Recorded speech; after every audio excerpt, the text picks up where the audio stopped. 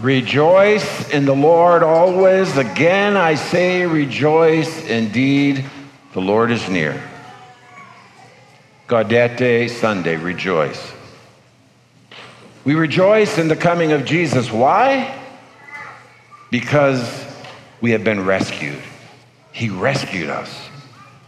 We continue our four-part series in preaching during the Sundays of Advent on what's called the kerygma. It's a Greek word meaning the proclamation. The proclamation of the gospel, the good news. And this proclamation, this kerygma, is God's answer to three of our common questions. Why am I here? Where am I going? And how do I get there? Our series is kind of based on this book by Father John Riccardo called Rescued. He gave a mission to all the priests or a retreat to all the priests in the diocese last June. And he summarized the kerygma, this proclamation of the good news, in 4 words. He said, created, captured, rescued, and response. The first Sunday of Advent, we talked about created, the immensity of God's creation, the marvel of God's creation, and how you and I, yes, these embodied spirits, are his favorite creatures. He's called the angels to serve us. What an amazing gift. What a great plan the Lord has to share his own divine life with us. Second Sunday, we talked about captured. How one of those creatures, an angelic one, became envious and wanted to destroy, not God, he couldn't destroy God, but his favorite creature, you and I. It was on the bad news, and just how bad the bad news was. Some people say, "Ooh, Father, that was a pretty dark homily." Yeah, the bad news is pretty bad. But only when we understand how bad the bad news was, can we understand how immensely good the good news is. What Jesus has done for us. Today we focus on that. We rejoice in the good news. We have indeed been rescued.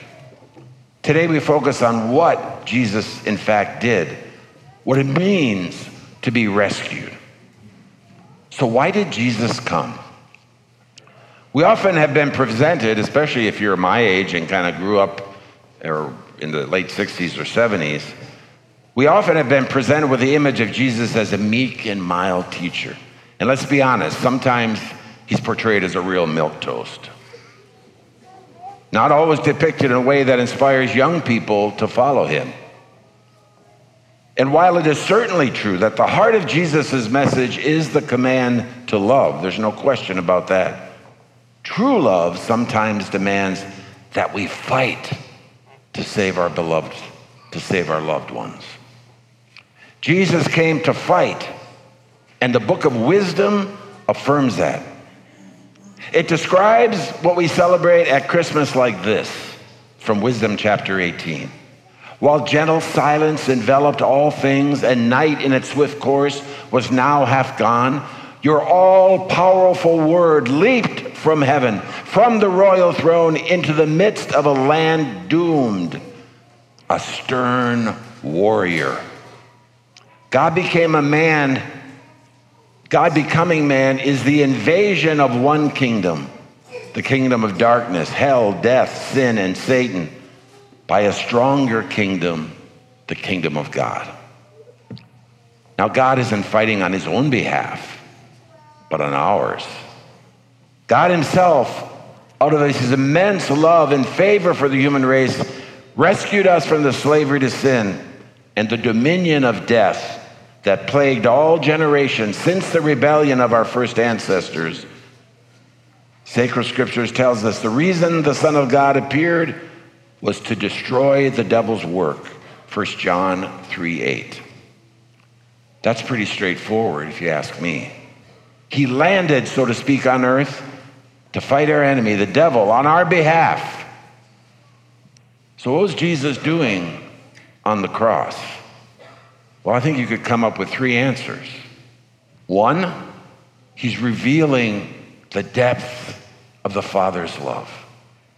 Second, He's making atonement for our sins, for sure. But the one we don't think about quite as often is on that cross, he's going to battle for us. He's a warrior for us. We talk a lot about the first two, but not so often about the third. Now, John 3:16 says, God so loved the world, you and I, that he sent his only begotten son. You know the rest. You should have that one. If you don't have that one memorized, you need to start reading the Bible a lot more. Whoever believes in him may not perish but have eternal life. In Romans 5:8 said, God shows his love for us, that while we were yet sinners, we didn't have to fix it all. We didn't have to be all accomplished. While we were yet sinners, Christ died for us. While we were still in rebellion, Christ died for us. The letter of the Ephesians said, God, who is rich in mercy, out of the great love with which he loved us, even when we were dead through our trespasses, made us alive together with Christ. By grace, you have been saved. Ephesians 2:4-5. So yes, for sure, on the cross, Jesus reveals the Father's love for us. Also on the cross, he atoned for our sins. As John the Baptist says, Jesus is the Lamb of God who takes away the sins of the world. He told his disciples, behold, look there, the Lamb of God. And they knew what the Lamb of God meant. They were saved by the blood of that Lamb at the Exodus. And he said, behold the Lamb of God. The prophet Isaiah identifies Jesus as a suffering servant. And hear what he says. He was wounded for our transgressions. You hear these words in Holy Week. He was bruised for our iniquities. Upon him was the chastisement that made us whole. And with his stripes, we are healed. Isaiah 53. At the Last Supper, Jesus took the cup of wine and said, take this, all of you, and drink of it. For this is my blood of the new covenant, which is poured out for many for the forgiveness of sins. Yes, for sure, he made atonement for our sins. But Jesus also came to do battle. Well, some may look at the crucifix and see a naked, defeated, bleeding man who's been nailed to the cross, and we are too modest, but he wasn't wearing a loincloth, right? He was humiliated. They wanted to humiliate him besides kill him. It wasn't enough just to kill him. When we look at that and we think, did he triumph? But Jesus is in fact not the hunted, but he's the hunter. And in a sense, he's certainly not the victim, although we have a song, O Saving Victim, but he's the aggressor. Recall Jesus' words just before his passion. No one takes my life from me, but I lay it down on my own accord. John chapter 10. Later in the gospel, Jesus would say, the prince of this world is coming, but he has no hold over me. John chapter 14. The crucifixion could not have happened unless God wanted it to. Remember why sin and death entered the world. We talked about it last week. It was Satan's envy. Not envy of God, but envy of you. Envy of me. He's mad at us. He wants to destroy us. He wants to get at God by destroying us. How fitting then that God comes to the rescue mission as a man in human form. His divinity cloaked in his humanity. Father John Ricardo, the author of the book Rescued, understands Jesus on the cross as what he calls the ambush predator. Now, when I read that, I thought, what is that? He didn't even understand it. He said he had to look it up. It was a word that came to him in prayerful meditation. Well, if you look it up, it's an animal. Usually an animal, could be a plant, I guess. But an animal that kind of camouflages itself. It sits there and waits. It looks innocent, until its prey, it draws in its prey, and then it strikes. That's an ambush predator. It lures its prey by seeming powerless until the prey finally takes it, and then it strikes. The incarnate Lord landed on earth in order to vanquish the enemy. But here's the challenge. The enemy won't fight God. Satan's no idiot. He knows that he can't compete against God. He wouldn't even try. He's got good intellect, right? He knows he can't do that. He's against us. He's here to destroy us.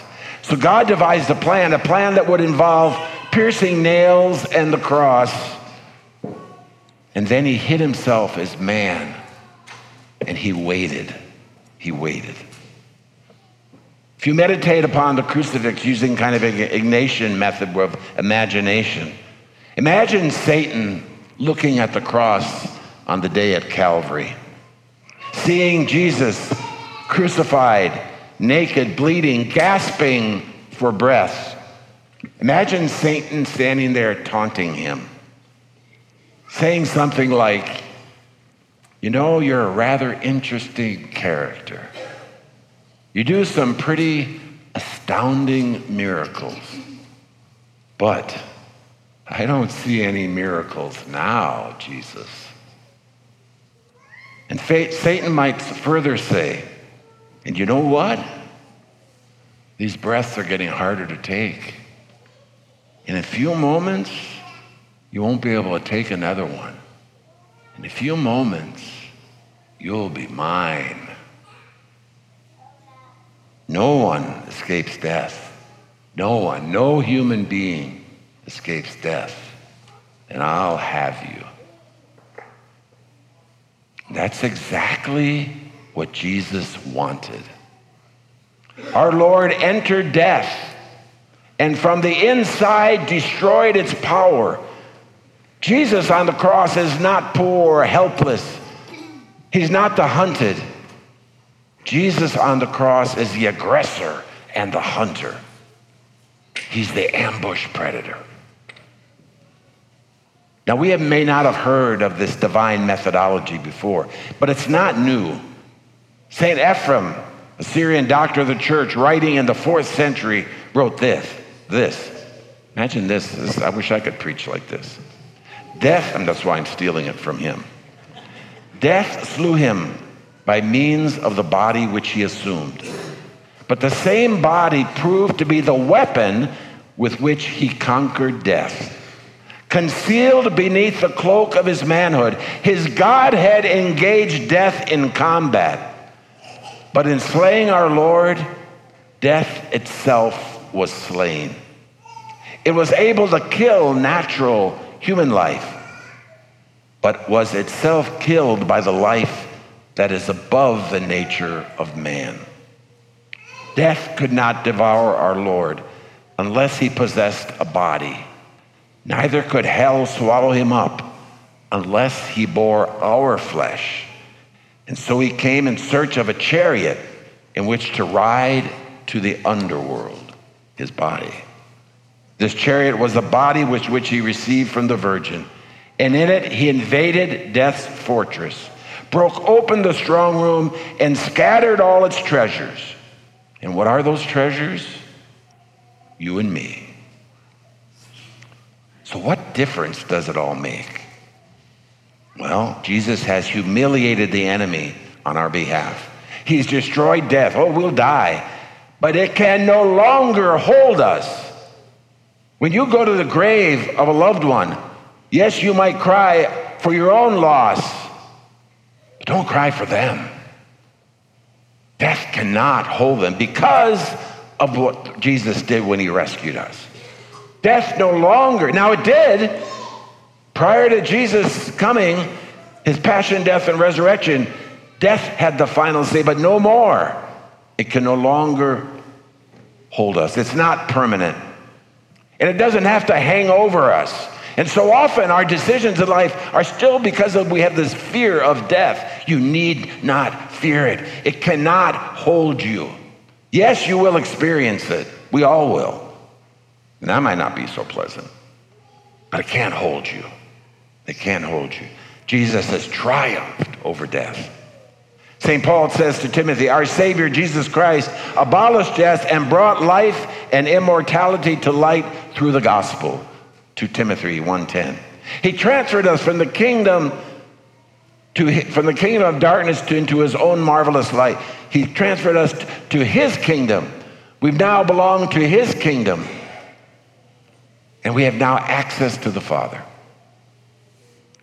I feel really bad sometimes because people call and want to make an appointment with me, and the secretary said, well, let's see, it's about 3 or 4 weeks out. He has an opening. That's horrible. I wish I could be make another mini-me or something. Well, there's that little cutout every once in a while they put out there. But you can access the Father. Because of Jesus, you can talk to God the Father, who created the universe, at any time you want. Day or night, you can engage with him. You can open your heart to him. He's given us access to the Father. He recreated us. In baptism, we become a new creation. He rendered sin impotent. Oh, we still battle with it. But he's given you and I authority over our enemies, and we often don't exercise that authority. Sin and death, the dominion of sin and death has been destroyed by Jesus. And he now sends us on mission to get his world back. We often say that the purpose of life is to get to heaven, and that's true. That is definitely true. First line of the prologue. We were created to share in divine life. But there's more. It's not just about my salvation, or not just about your salvation, but it's about our salvation. We are also called to collaborate with God in his saving act, to help him get his world back. Because freedom, our freedom, is still a factor. He's won the war, but we've got to engage in the battle. I've been thinking of putting, someday I hope to kind of freshen up our gathering space. And one of the ideas I had was to actually put signs over the doors saying something like, you're now entering mission territory as you go out from here. Because that is what we're called to do. You remember that passage in Matthew where he gives the keys to Peter and he says, upon this rock I'll build my church and the gates of hell will not prevail against it? We often think that, oh man, as bad as it gets, somehow the church is going to survive. Somehow we're going to make it through. Hell won't destroy us. That's not what that means at all. Have you ever been attacked by a gate? No. Gates are defensive. He says the gates of hell won't prevail. That means we, his body, the church, is going to attack the gates of hell. We're going to conquer the gates of hell. That's our mission. That's our mission. Next week, we reflect on all we've said so far in these last 3 weeks. We've been created in this marvelous way. We've been tragically captured by the reign of sin and death. We're born into the kingdom of darkness, but we've been rescued by Christ Jesus. In our baptism, we're snatched from that darkness into the kingdom of light. And now next week, we're going to talk about the third part, the fourth word in Father Ricardo's definition. Created, captured, rescued. And now the fourth one next week, respond. With this great rescue that we've had, how do we respond now? How do we respond? How appropriate on next week, the last Sunday before Christmas, that we reflect on what our response might be. We've been captured, but now we've been rescued. How would we respond to that amazing intervention, that amazing battle that the Lord did on our behalf?